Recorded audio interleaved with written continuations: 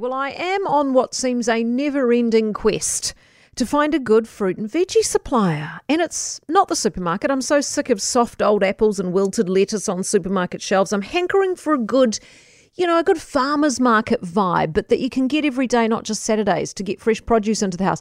I have tried, the online companies, many of those who purport to pick it up fresh that morning and deliver straight to your door, but not great so far. Pretty average, to be honest. Not as fresh as you might have hoped. But hit and miss. And, it's inconsistent. You might get a dodgy bunch of bananas and a questionable cucumber, but your salad greens are okay. But, it's consistency that I'm looking for. And we talk often, my husband and I, about growing our own. The problem with country living is that unless you've got a greenhouse or a raised covered veggie bed, you're going to get attacked by pests. My parents raised their veggie gardens on Waiheke. Then they put extra fencing around them. The rabbits still found a way in, whole family of them. Any rural veggie patch is usually taken over by small, furry, unwanted friends.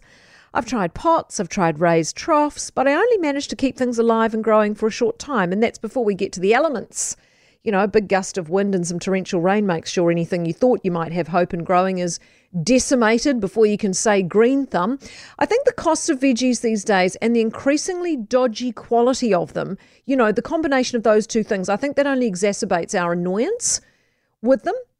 Also having been in Australia, seeing so much bountiful, fresh produce available and so much cheaper really makes you feel ripped off here in New Zealand. I mean, the things we do manage to grow at home are easy things like grapefruit and lemons and feijoas and figs and oranges and mandarins. I mean, they're all fantastic, but they require very little of us. They grow in spite of us.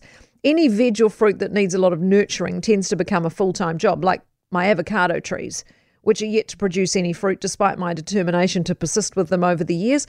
So I have a huge admiration for the growers who are doing it and doing it well, but it's just something happens between them harvesting it, which I'm sure when they do it's lovely, and it actually reaching us. It's not exactly garden to table, is it? It's garden to storehouse, to conveyor belt, to bagging, to truck, to more storage facilities, to supermarket fridges, to supermarket shelves.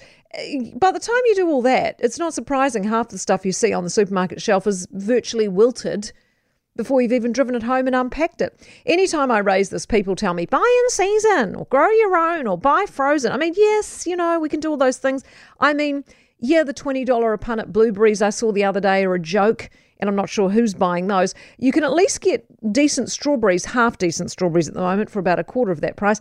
But I just wonder why it's so hard to consistently get good produce even when it is in season. When fruit and veggies were cheaper, you could understand people would be less fussy about it. But the way it's priced these days means you do feel bad if you've got to chuck out a very expensive old, lettuce. You can see why people say it's hard and expensive to eat healthy. For more from Early Edition with Kate Hawkesby, listen live to News Talk ZB from 5 a.m. weekdays or follow the podcast on iHeartRadio.